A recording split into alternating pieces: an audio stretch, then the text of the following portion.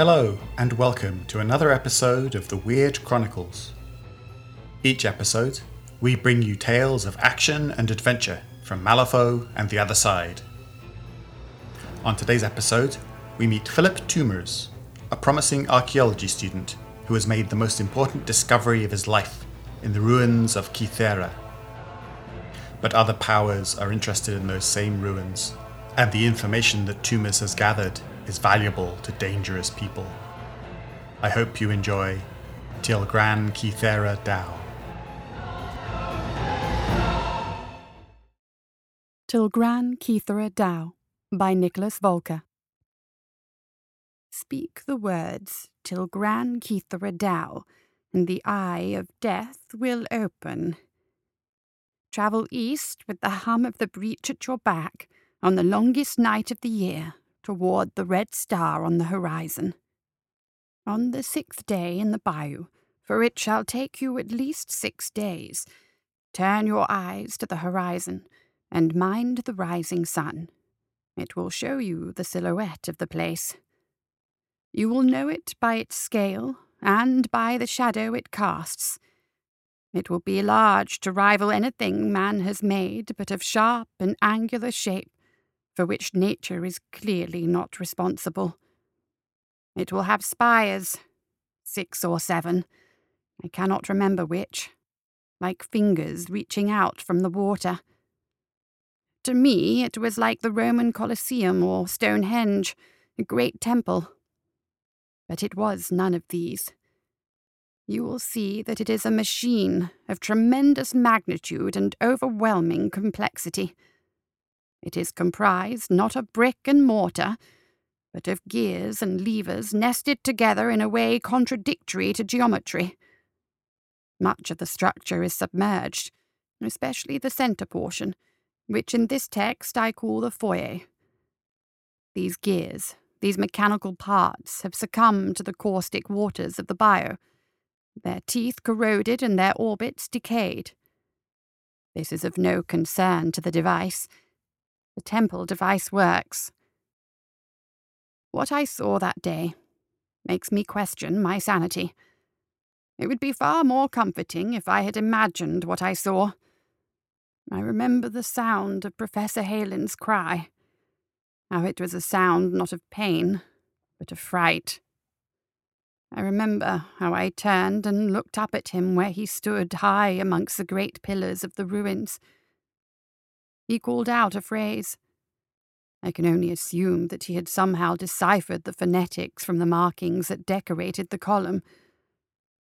He called out these words, these terrible words, and the ruins moved. The pillars lurched and pushed out away from the center of the site. Below, in the foyer, the water churned as mechanisms beneath the surface spun to life. The water took on an unnatural appearance, black like ink. Professor Halen tumbled down from where he stood, and his body splashed into the water below. I watched helplessly as he was taken up by a sudden current and swept away towards the center of the ruin, where his body was consumed by the churning water, pulled beneath. But no part of him was seen again. It is not his death that haunts me. It is his words, the jarring syllables that he called out. The ruins answered his words and swallowed him up. Speak the words Til Gran Kythera Dau, and the jaws of hell will open. Philip Toomers, graduate student of archaeology, put his journal down and crawled up into his meagre cot. The words he had written echoed in his mind. For many weeks, those words have dominated his thoughts. In the thick volume of his journal, he had described the events of that day dozens of times. Its pages were filled with drawings and descriptions of the giant mechanism and its parts, its cogs decorated with strange spidery script, where they were not destroyed by centuries of corrosion. He is the only man to survive the research expedition into the South Bayou. Excluding the research lead, Professor Halen, who died at the site, Each of his companions fell sick with a fever only a few days after returning to Malifaux. The fever destroyed their minds, and in their fit of death, they would mutter the word Kythera and gasp for breath as if strangled around their throats. These are the rumours Philip heard from the guards outside his cell. Only Philip survived, but in the custody of the guild sanitarium. Philip tugged at the blanket on his bunk, pulling it up over him as a chill filled his tiny cell. Looking up at the small window, a gap in the wall the size of a single brick, he was confused to see a waft of snow sweep in. His confusion elevated as the head of a cat poked through the hole and blinked its eyes down at him. The cat leapt from the window and landed gracefully beside him before leaping again to sit at his feet and look up at him. Philip was still, and did not act particularly alarmed at his curious visitor. He had expected his descent into madness to begin several days ago. He had even quickly attributed his chill to the onset of a fever. "Are you Philip Toomers?" A voice spoke to fill the confined space. Philip mistook it as the voice of the cat.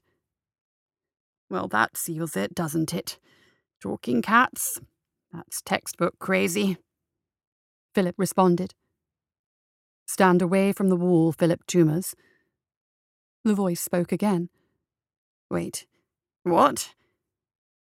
Philip began to realize that the voice came from beyond his window, that it belonged to someone on the outside. He stood up from his bunk and took a step backward to press his back against the iron door of his cell. His eyes grew wide as a flash of frost formed upon the wall across from him. The frost grew, and the chill in the cell asserted itself further. Ice formed in the mortar between the bricks, and, like a wedge driven between them, the wall split and bricks began to tumble free. The ice projected outwards and curled in on itself, crushing the bricks into powder. As the wall fell away, Philip was startled to see the ice form the appearance of a fist that belonged to an icy titan that towered over the ruin it had made. The giant, composed entirely of animate ice, lowered itself down to one knee to widen the opening. Fearless, the cat hopped out through the hole in the wall and between the legs of the ice golem. Philip, instead, was frozen with fear at the sight of the creature, but a voice shook him from his paralysis. Standing next to the creature, a slender woman in a long coat and fur hat beckoned to him. "Come with me, Philip Toomers. We're leaving this place." Behind her, the narrow streets had been covered with a thick layer of snow. Overhead, the eye of a furious storm swirled, sending down a stream of cold and snow. It took a moment for his eyes to adjust to the blinding white, and he shielded his face with his arm as he climbed free of his prison. Together with the woman, the cat, and her golem, Philip rushed out into the snow. Her hair was black like night, and her flesh as pale as the snow packed underfoot. Her long, stockinged legs navigated the snowy landscape effortlessly as her long coat swirled around them.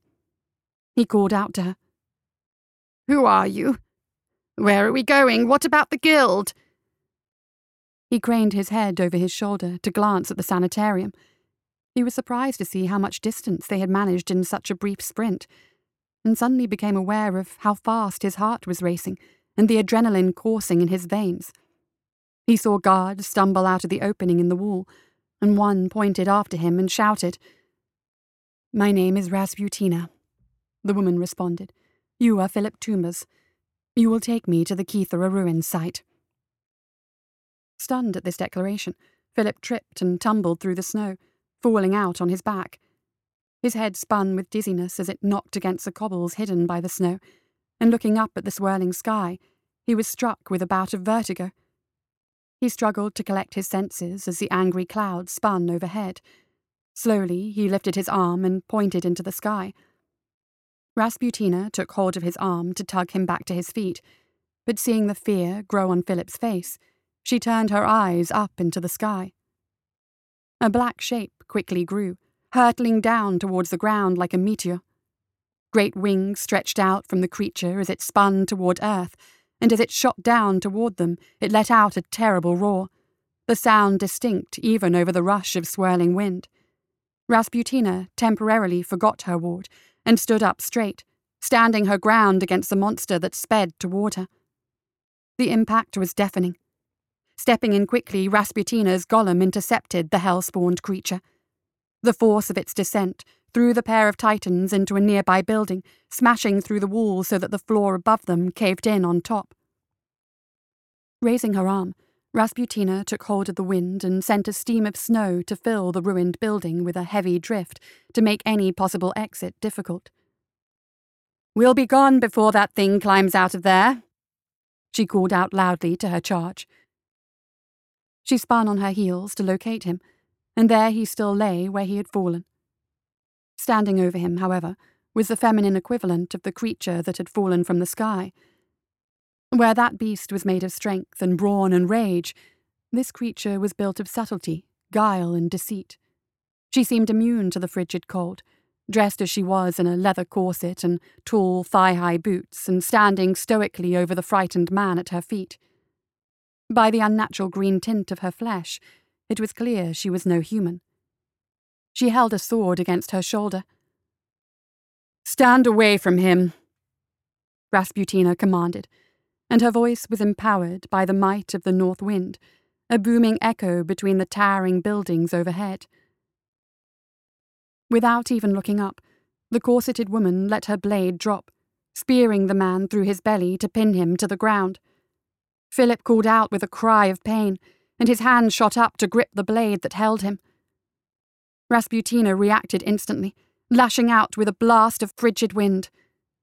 The blast picked the woman up and threw her against a lamppost, bending the iron post over. Rasputina rushed over to take her place, standing over the body of Philip. His struggles had already ended. He was dead. There was only fury in Rasputina's eyes. "Why did you kill this man?" Rasputina demanded. "To make you suffer," the woman responded frankly. "The suffering will be yours." Rasputina's temperament became cool and detached, but her fury churned above her as a storm overhead rumbled with angry thunder. With a simple gesture of her hand, the chill wind shot out of the sky, slashing at the corseted woman like a scythe. Moving with inhuman agility, the woman leaped up and shot into the air. Reaching out, she took hold of the very fabric of reality and drew it around her like a cloak, her body vanishing from sight. Existence, temporarily distorted, stretched like it were elastic and bounced back into shape with a ripple, like a drop of water falling into a pond. The cloak of illusion hid her from Rasputina's wrath, but her voice still taunted her. "I didn't expect a woman when I saw the storm. I came to kill a monster, big eyes, mouth full of knives. You know the type." The woman's voice reverberated around Rasputina so that she couldn't determine its source. Rasputina was silent for a moment, and then exploded into laughter. "Oh, I can't believe this. She's here to kill you, December. You have some explaining to do. A jilted lover." There was silence, and then, "What? Who are you talking to?" The invisible woman's voice seethed with sudden anger. "He is here." And then with a squeal of rage, "I'll kill you." The corseted woman suddenly reappeared, hurtling down toward Rasputina, her heavy blade held overhead. Stepping deftly to the side, Rasputina dodged the attack, the blade falling powerfully against the street so that the snow was blown away and the cobbles beneath shattered, broken. With a swirl of wind, snow surrounded the woman, blinding her. Mad with fury, she lashed out again and again, but it was Rasputina's turn to play cat and mouse, sheltered by her curtain of snow. "You can never hide, never escape. You will die. I will have your head," the woman cried out with a shrill scream. "The monster you seek, his spectre haunts this city. You can kill me, but how can you kill a spectre?" Rasputina called out over the roar of the winter wind. "You cannot kill the winter, Lilith." To the corseted woman, being named justified her rage. There was no way for Rasputina to know her name, unless she was being coached. The object of her fury was present. Of this Lilith was now keenly certain. She had come to investigate the storm. Its terrible swirling eye was a memory out of the distant past. In being named, it confirmed her worst fears, that her ancient enemy had somehow survived his death. The manner of his survival, however, seemed to be rather intangible. In naming her, Rasputina had also revealed her location to Lilith, her voice a beacon in the storm. With a swift lunge, Lilith's blade pierced the veil of swirling snow, its razor edge cutting across the flesh of Rasputina's thigh. The ice witch fell to her knees, clutching her wound. The laceration festered quickly, turning purple and putrid, a product of the envenomed edge. Lilith smelled blood and hefted up her sword to deliver the final strike. "This is it. Time to die." A loud crash exploded nearby, and the giant ice golem lunged forward, grabbing the comparatively tiny Lilith from the sky before her strike could land. Furious at being denied, she turned her blade against the elemental, cleanly severing his hand from his arm. Free from its grip, she lunged forward again, bringing the full weight of the blade down on the creature. The collision was ear-splitting, a sound to shatter glass, and the golem exploded into a shower of glittering crystals, raining down all around, completely obliterated.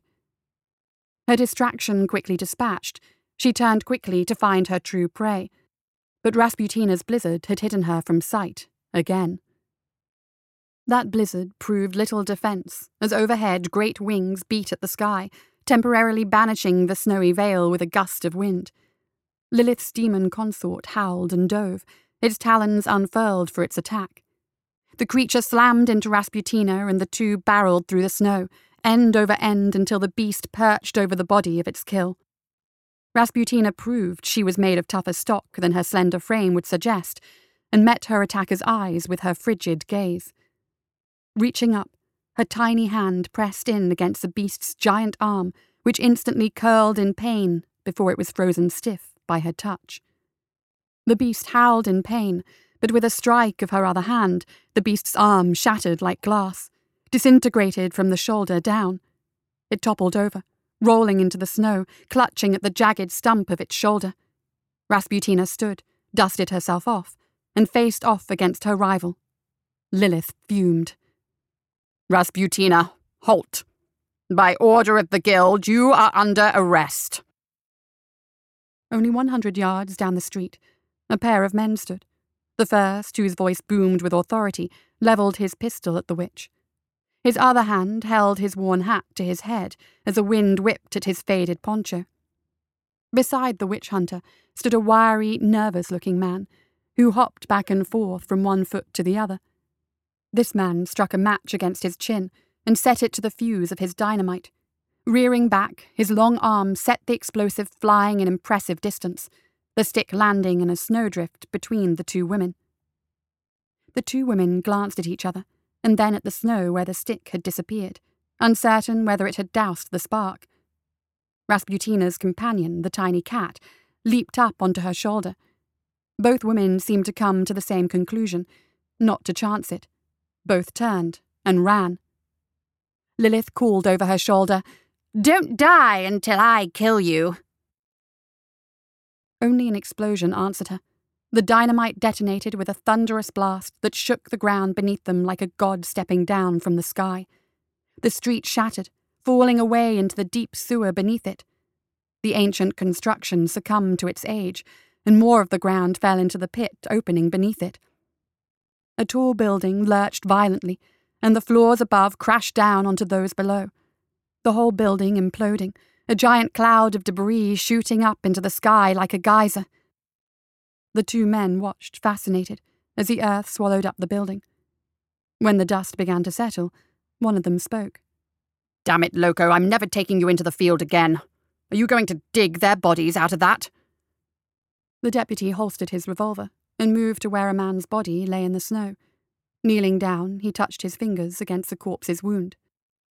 "It's Phil from the nut house," offered Loco. "Thanks, Loco." The deputy narrowed his eyes as his fingers moved over a bulge in the victim's coat. Reaching inside, he drew out a thick, leather-bound journal.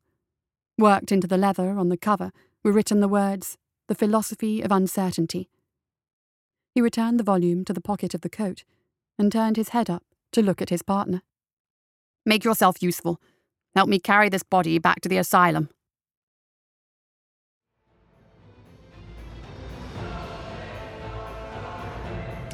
That's it for another episode of the Weird Chronicles.